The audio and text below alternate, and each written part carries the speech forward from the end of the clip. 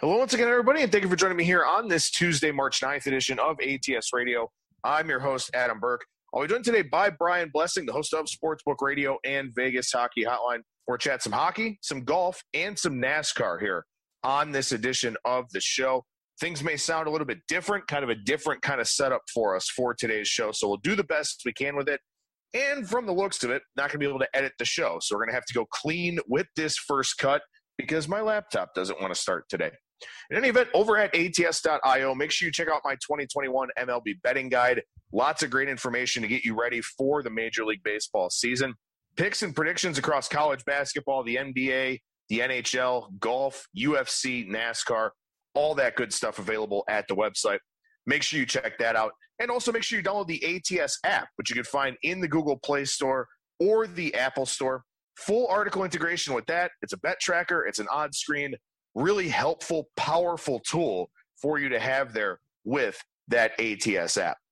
With that, we bring on today's guest. That is Mr. Brian Blessing, the host of Sportsbook Radio and Vegas Hockey Hotline. And Brian, how's it going today, man?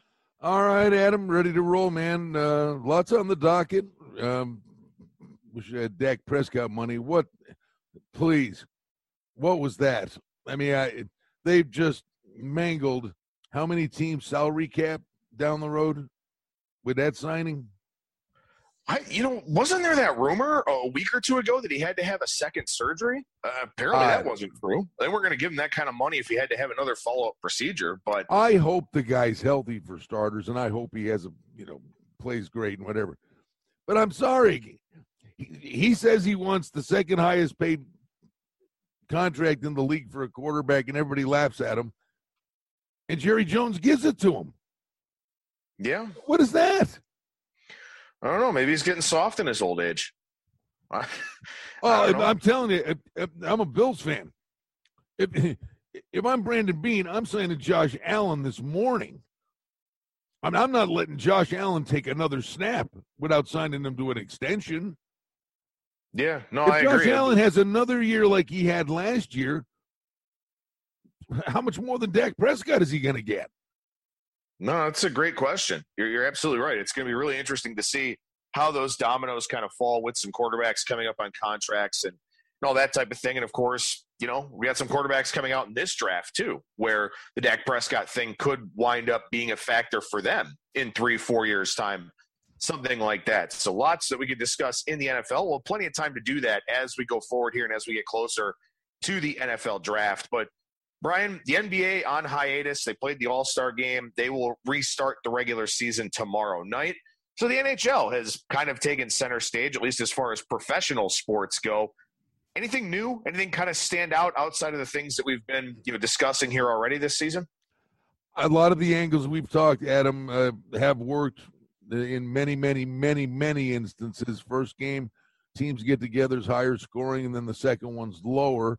Last night, Vegas in Minnesota played the first of a 2-game set, but it was lower scoring. But I think you could say that was an anomaly because they just played 2 last week. In fact, after the game, I asked Matt Pacioretty, I said, you just played them twice last week, so the fact that you know these guys, does that familiarity tighten the games up? He said, yeah. He says, we knew what they were going to do, and they knew what we were going to do. And it was basically a 1-0 game, with an empty netter.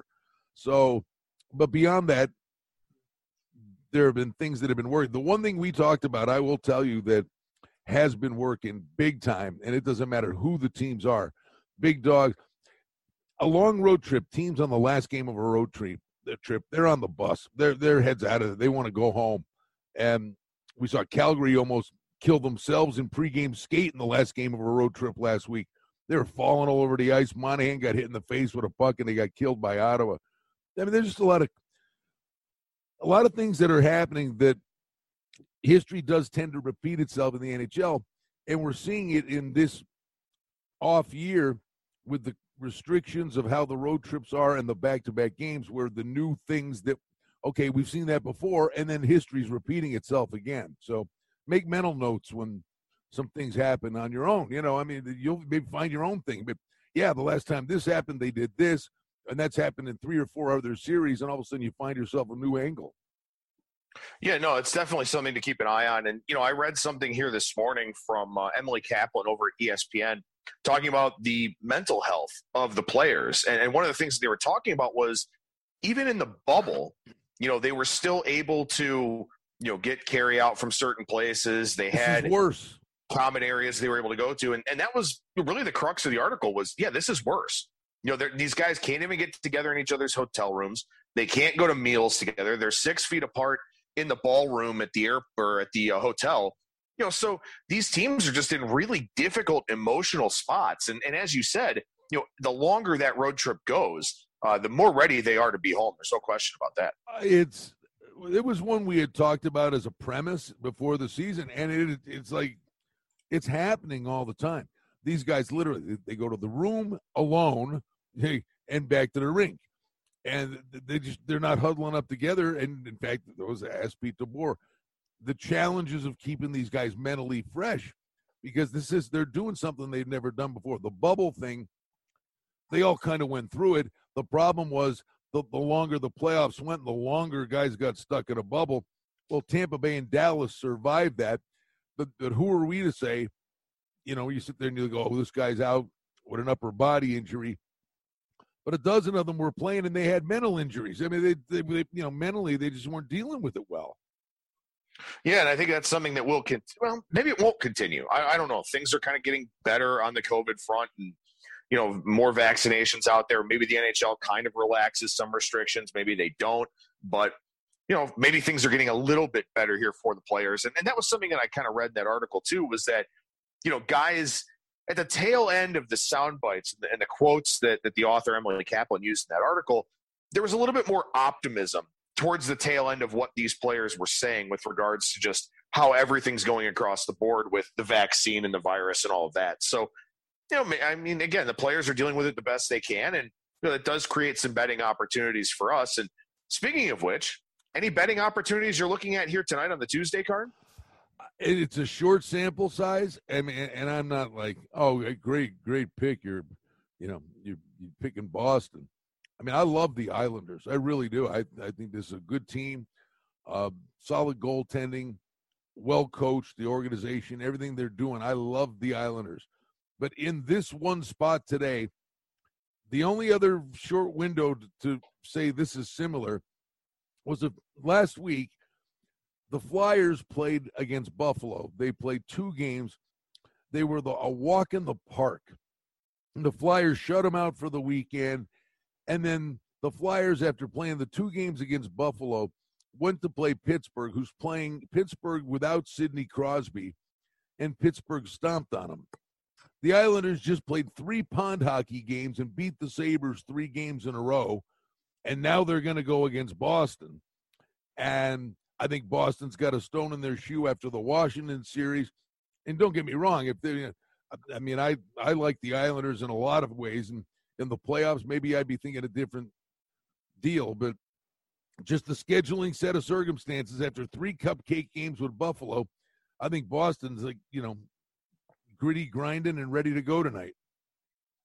Yeah, this is one that I've kind of been looking at here with the Islanders, who are now 10-0-2 at home. And they are at home in this game tonight against Boston. They do go on the road later in the week, albeit against the New Jersey Devils, who aren't very good. But, home road splits are something I think that are kind of worth looking at here as we go forward as well, because you are a little bit more comfortable at home. At least you can be around your family and all that kind of thing. But also you get that last change. And with a head coach as good as Barry Trotz, that's something I feel like he's probably maximized in a lot of his games here so far. So I do think the Islanders, when they go on the road, could be a little bit of a fade team, but I also agree with the angle you're kind of looking at here for tonight. But 5 of those home wins are against Buffalo and New Jersey.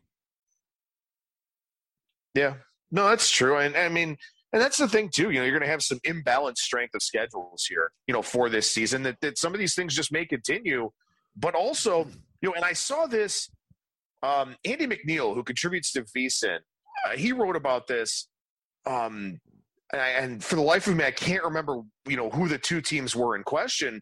But one of the things he was looking at is, this team's playing really well, but they have 8 games left against, I think it was against Boston or something like that, one of the better teams in that division.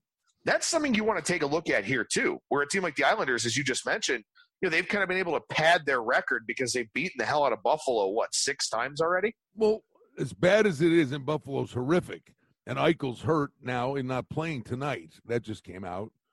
They're at Philly. But the Sabres are 6-14-3 in the East Division. They have yet to play Pittsburgh or Boston. I mean, so they've got 16 games left against Pittsburgh and Boston. So then you go to Boston and Pittsburgh, who are sitting 3rd and 4th at the moment. And Boston is 5 behind the Islanders. By the way, that's the other thing. Boston doesn't want the Islanders to get separation on them. But the Bruins have 3 games in hand, and they're 5 points back. So they win this game. They're only 3 back. Still have the 3 games in hand. And then Boston's got 8 games left with Buffalo, and Pittsburgh's got 8 games left with Buffalo. So if you're betting futures and things of that nature, you get the games in hand and what the remaining matchups are. It's not like they're going on road trips or going around the league and playing other teams. They're just cycling through and killing each other. And like Boston and Pittsburgh, technically they're sitting there going, the way the Sabres are going, they're going, we want those 8 wins. It's an excellent point. Very good point for sure. And a couple of other games that are kind of on my radar tonight. I guess we'll get your thoughts on these. Florida and Columbus is an interesting one to me because Columbus has obviously been very up and down. They really haven't had that good of a season here so far. But they did get a bump at home last week, albeit against Detroit. But it was their first game with fans. And I know this is something you mentioned last week about the fans being in the building kind of creates a little bit more buzz, a little bit more energy. That's kind of helped scoring to a degree. We've kind of seen some overs in some of those games with fans. But I know Florida is a better team than Columbus. I'm fully aware of that. But Columbus getting a plus price tonight with fans in attendance, something that, Florida's been used to. They've had fans all season long. But I think a team like Columbus tonight, with maybe some of that extra juice, some of that extra jump, getting back home, I'm kind of looking at those angles a little bit here with home dogs that actually have people in attendance. Yeah, and the one thing I would say, I agree with you about, at the moment, Florida is better than Columbus. And Tortorella, you get in the playoffs. I like this guy a lot. But they are coming off an embarrassing effort. They got to be 5-0 by the Stars. At the end of the day, who cares? You lose by a goal, you lose by 5. And they did get a split out of Dallas.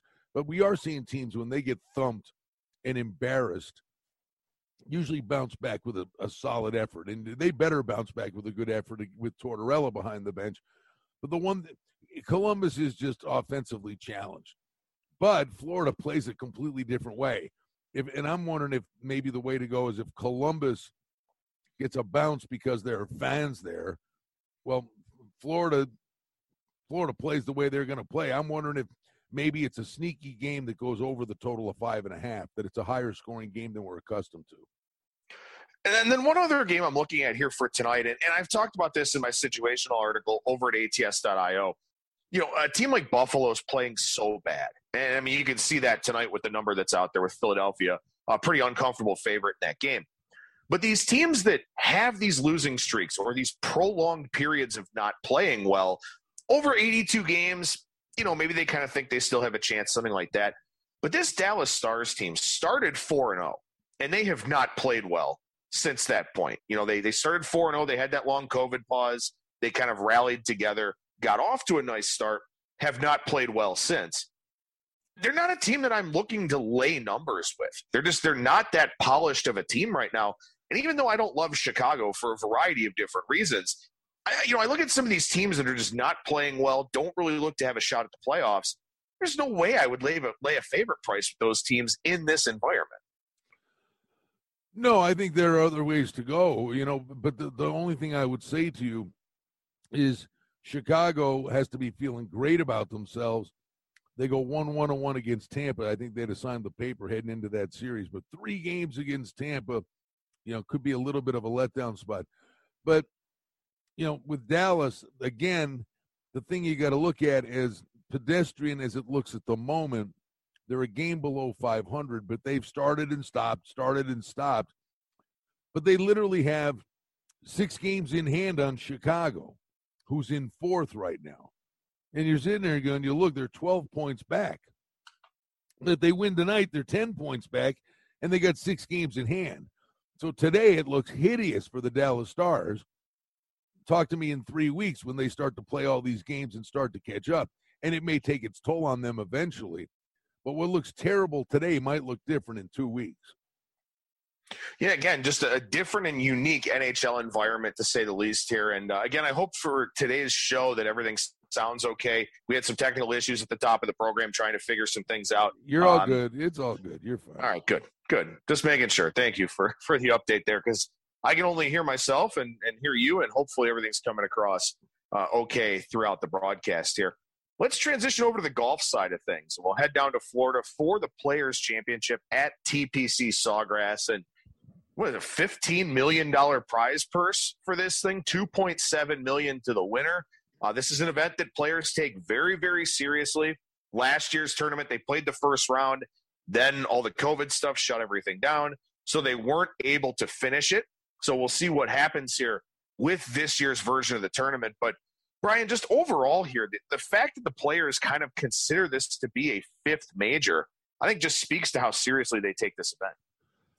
Oh, no, it absolutely is. I mean, this is one, the players consider it a major, and the field always lends itself to that, the way the course is set up and the way it finishes and the drama that's there. It's going to be spectacular. By the way, last week was incredible at Bay Hill. I mean, the rough, that was like a U.S. Open. It really was. And DeChambeau showed us it's exactly why he won the U.S. Open last year. He doesn't care about the lie. He hits it as far as he can, and if he's buried in the cabbage, but he's hitting a 9-iron out of the cabbage, he can muscle it on the green. The risk reward, he doesn't pay a price for hitting it in the cabbage. But, the guy like Westwood, who he's playing with, if DeChambeau's hitting a 9-iron out of the cabbage, Lee Westwood's hitting a 5-iron, and you can't do it. So, DeChambeau gets such a massive edge.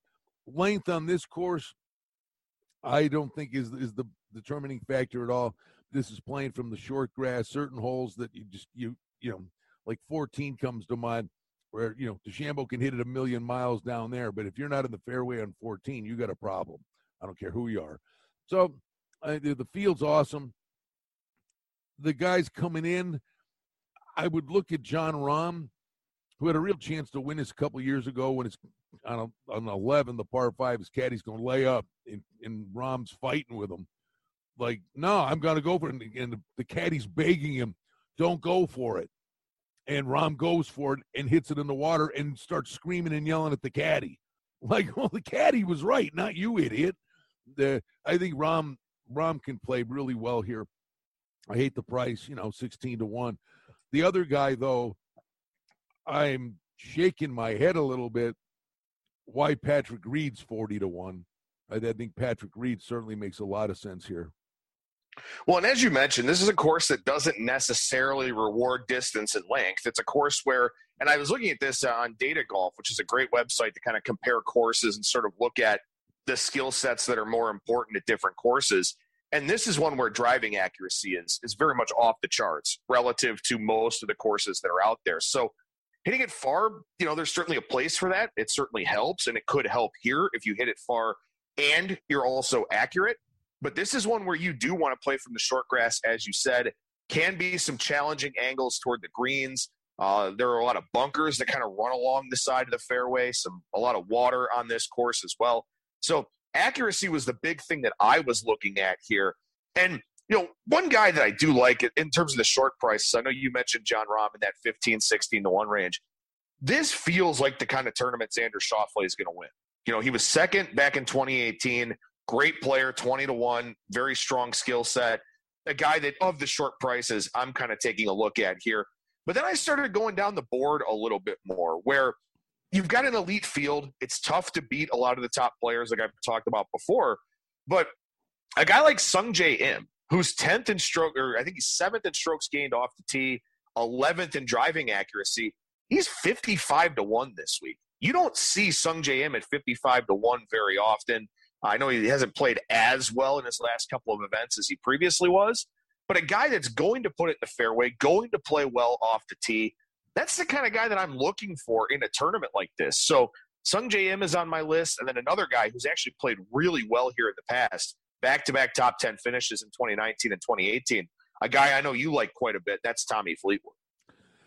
Yeah, you can make a case for a lot of guys. Hey, the way Westwood struck the ball last week at 80-1, I mean, if he carries that in here, you can make the case Westwood should have won. He, hit one bad iron on the back nine when he had the edge on the par 5, and it didn't get up and down, and had a 3-putt. Other than that, the clutch on 18 out of a divot, he's in good form. From the grenade prices, I'll just throw a goofy one out there because I do believe, although these kids are fearless, like Morikawa, goes to all these courses for the first time, and he just lights it up, doesn't seem to bother him. But I think knowing your way around here matters. There are places to miss. Your misses are important, like where you miss. A miss for a bogey or a miss for a triple, determines the outcome of your weekend. I'll just throw a weird one out there because he almost won this thing, and it was still one of the most torturous things I think I've ever watched. Remember when Kevin Na had the swing yips where he couldn't swing? Like he'd stand over it and he'd waggle, and it was insane. He had a mental block that he couldn't pull the trigger. It was the most painful thing I've ever seen, and it was at TPC. But he was leading into the weekend and on Sunday. So he's played well here in the past. Kevin Na's a different golfer now. He rolls the rock really good, and he's not this really long guy, but he is good off the tee. Kevin Na at 100-1 is, I think, worth a peek. I'll throw a different Kevin out there, and that's Kevin Kisner, who's 125-1. And again, if you're in a state with the legal U.S. markets, or if you have some global markets at your disposal, it's not like you have to only play the winner. You can play top 5, top 10, top 20. I know, much to your chagrin, which hopefully you'll be able to do here in the very near future. But a guy like Kevin Kisner, 125-1, maybe he doesn't win, but 11-1 for a top 10 finish for a guy that hits a ton of fairways and is one of the best putters on tour pretty much year in and year out. I think he's a good look in, some sort of capacity here. At 160-1, Brendan Todd is a guy that hits a bunch of fairways. He's in pretty good form over the last, 10 to 12 months. He's played really well. Again, these are guys that I don't know if they win. I don't know if they can beat, the top of this field. But there are creative ways to play them to, back them to play well. Maybe not win, but play well. And I think that some of those long shot guys, because again, when we look at the golf betting markets, and Brian, you know this as well as I do, it's very distance heavy. The guys that hit it a long way, have the highlights, have the sexy video clips on social media and all of that. Those are the guys that wind up getting the short prices. And, all you have to do is look at what Dustin Johnson has done here in the past. He's not played well. He had a top 5 in 2019. I think it's the only one in his career at this course. And he's maybe the best golfer on the planet. So, it's not all about distance here. And that's why you can take a shot with some of these long shot guys that, play fairways and greens and make putts. And, this is the kind of course where that's going to play well for them. Well, and I'm real quick just checking recent results. Interesting. Talk about an out of nowhere, out of the clouds. Like Siwoo Kim won this in 2017. Siwoo Kim won the American Express in the end of January this year, but then he's been abysmal since then. But this is the nature of this event that, there will be someone in over 100-1 that will be contending on Sunday. I'll just tell you that it's that kind of event.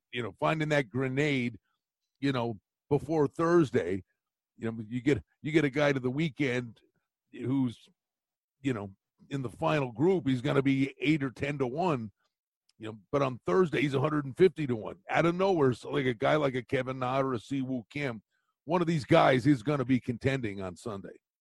Yeah, absolutely. And again, the rough will just get worse and worse as the week goes along, which that'll help the guys that put it in the fairway, So some of those guys that are at those long shot prices, I do think are pretty good investments here for this week. And again, not just to win, but looking at the top 5, top 10, top 20, maybe first round leader type stuff. A lot of different markets out there, at least around the U.S. sports books. Brian, one more item of business to chat about here on today's show, and that is the Instacart 500. This is the race at Phoenix Raceway. on the 1 mile track. Kevin Harvick has 9 career wins here, and he's not even the favorite. He's plus 650, co-third favorite at DraftKings behind Chase Elliott and Brad Keselowski. And Brian, 4 races, 4 different winners.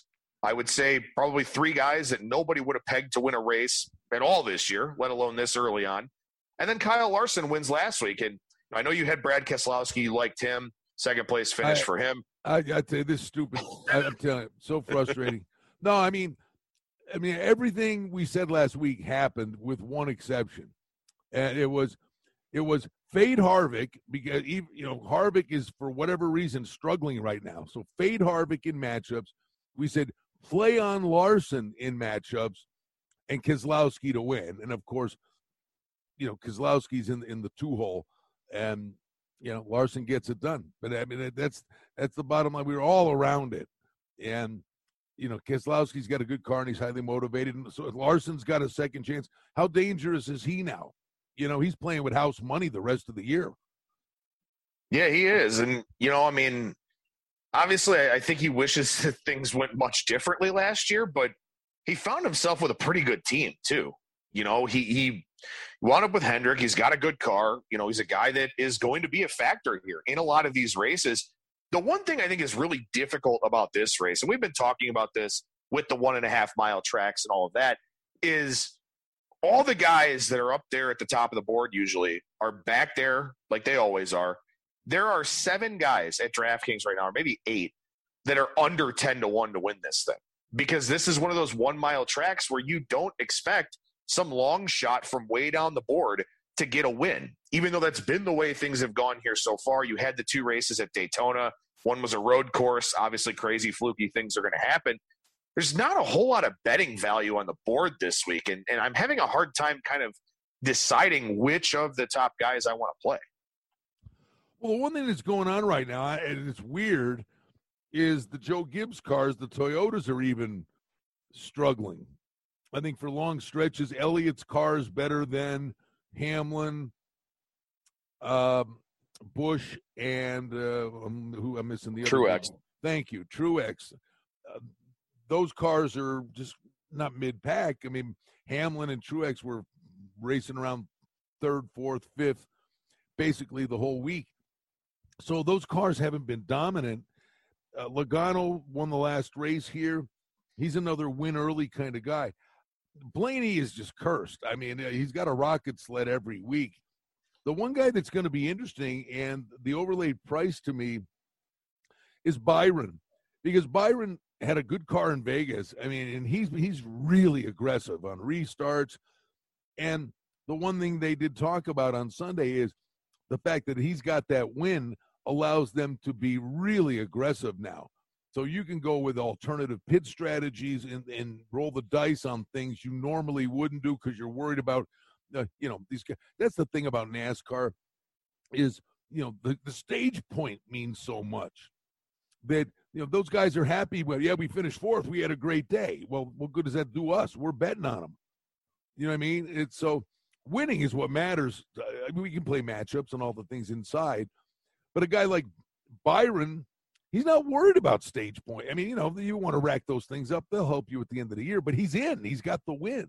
So a guy like that at 30-1, every week he's going to be able to take a shot that the other guys aren't able to take a shot at. Yeah, I think it's a really good point, especially because, as you said, 25% of the playoff spots are accounted for already, which is nuts to think about. And like I said, 3 of the 4 guys that have won races you wouldn't expect to have won a race this early. So you do sort of wonder, the top guys, how do they play this going forward? Are they, kind of trying to protect their points? Are they trying to get that win, be a little bit more aggressive? Whereas the Bells and the Byrons of the world, they're playing Larson even now. They're playing with house money. They're already in, unless there are more than 16 race winners, and I don't think that's going to be the case. So those guys are already in.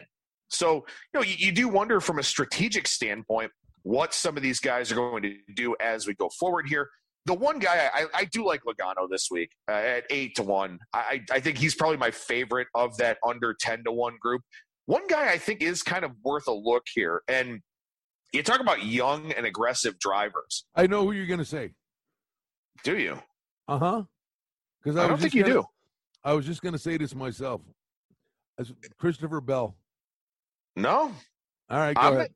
Even longer shot, 125-1. Wow. Eric Jones.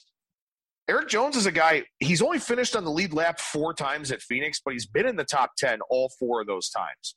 And, he's trying to figure things out. If I remember correctly, he's got a new team this year. So he's trying to figure things out on the fly a little bit. But another guy that, look, these guys that you basically graduated with from the Xfinity Series are winning races now. So if you're Eric Jones, I think that changes your mindset, not only to say, hey, I belong with these guys, but also, you know what, I'm just going to roll the dice and try and get myself a win. So I think Eric Jones is a guy that can be very dangerous if he's got the right car with him. Yeah, and I'm telling you, Christopher Bell obviously has got the car now. Christopher Bell's a danger, I think, too, at what is he, 40-1? Yeah, I think so too. And again, I mean, that's the thing right now. You got to go price hunting in NASCAR because it's not the status quo that we're used to. Doesn't it seem to you when you watch this that, like last year, it was a match race between Harvick and Hamlin every week? It almost seems across the board, and we're seeing McDowell. Okay, McDowell won the restrictor plate. I mean, McDowell's been running up at the top. We're seeing a lot of new cars that are competitive. Usually like every week there's 2 or 3 cars, but it seems like there's a competitive aspect. I don't know what they did, if they did anything that really leveled the playing field, but it seems like a lot more guys are in the equation than were last year. No, absolutely. It definitely seems like it is that way, and we'll be able to keep talking here about NASCAR as we go forward on ATS Radio. But Brian Blessing, the host of Sportsbook Radio and Vegas Hockey Hotline, I'll be joining Brian on today's show, but tell people how they can find that and where they can listen to it. All right, bud, appreciate it all. Basically, everything's at my Twitter, at Brian Blessing, but we do Sportsbook Radio from 2 to 4 Eastern on the Sports Grid Radio Network Series Channel 204. Hockey fans, we do Vegas Hockey Hotline, 1 o'clock Pacific time, and there's a listen live function at kshp.com. I do a hockey podcast with Cam Stewart, the Hockey Betting Podcast, which is worth a chuckle. You get that on my Twitter account as well. Check out the website, thehockeybettingpodcast.ca. All kinds of good stuff, bud. And we're racing to the NCAA tournament, the championship week. I mean, we're in the middle of that. I love championship week. Love the A10. I'll just throw this out there Sunday. How weird was that? That you go through the A10, you make it to the championship game, and then they shut it down for a week. And the Bonnies and VCU play on Sunday. That game's probably going to be maybe VCU 1, probably a total of 132. And the Bonnies have played 19 games and only 2 games. Have they allowed 70 points or more? I think the under will be, I think it's a coin flip, goes right down to the wire, but I think the under on Sunday in the Bonnies games will go in. And they murdered St. Louis, who was an at-large team going into the semifinal game. They murdered them. They knocked St. Louis out of the tournament. I think St. Louis just got wiped out. I love championship week. I just love when these teams circle the wagons. And you're in Vegas, Mountain West tournament starting now. The ACC, Duke's at 20-1. Talk about Haley's Comet. When did you think you'd ever see stuff like that? So, it's a great week. Yeah, it definitely is. And again, check out those videos over on our ATS YouTube page from Brian, and check out Sportsbook Radio and Vegas Hockey Hotline as well. Brian Blessing, at Brian Blessing on Twitter. Always appreciate the time, man. Thank you so much for joining me. I'll talk to you later this afternoon, and our listeners will hear from you again next week. All right, pal. There you go. There's Brian Blessing again, the host of Sportsbook Radio and Vegas Hockey Hotline on the Sports Grid Sirius XM 204 radio network. Coming up on Wednesday, we'll chat college basketball with Kiev O'Neill from the Odds Breakers. Thursday, Brad Powers will join me to talk some FCS college football. Then Friday, I will do another edition of the Bettor's Box. That'll do it for me. Thank you so much for listening, everybody, and I will talk to you again tomorrow.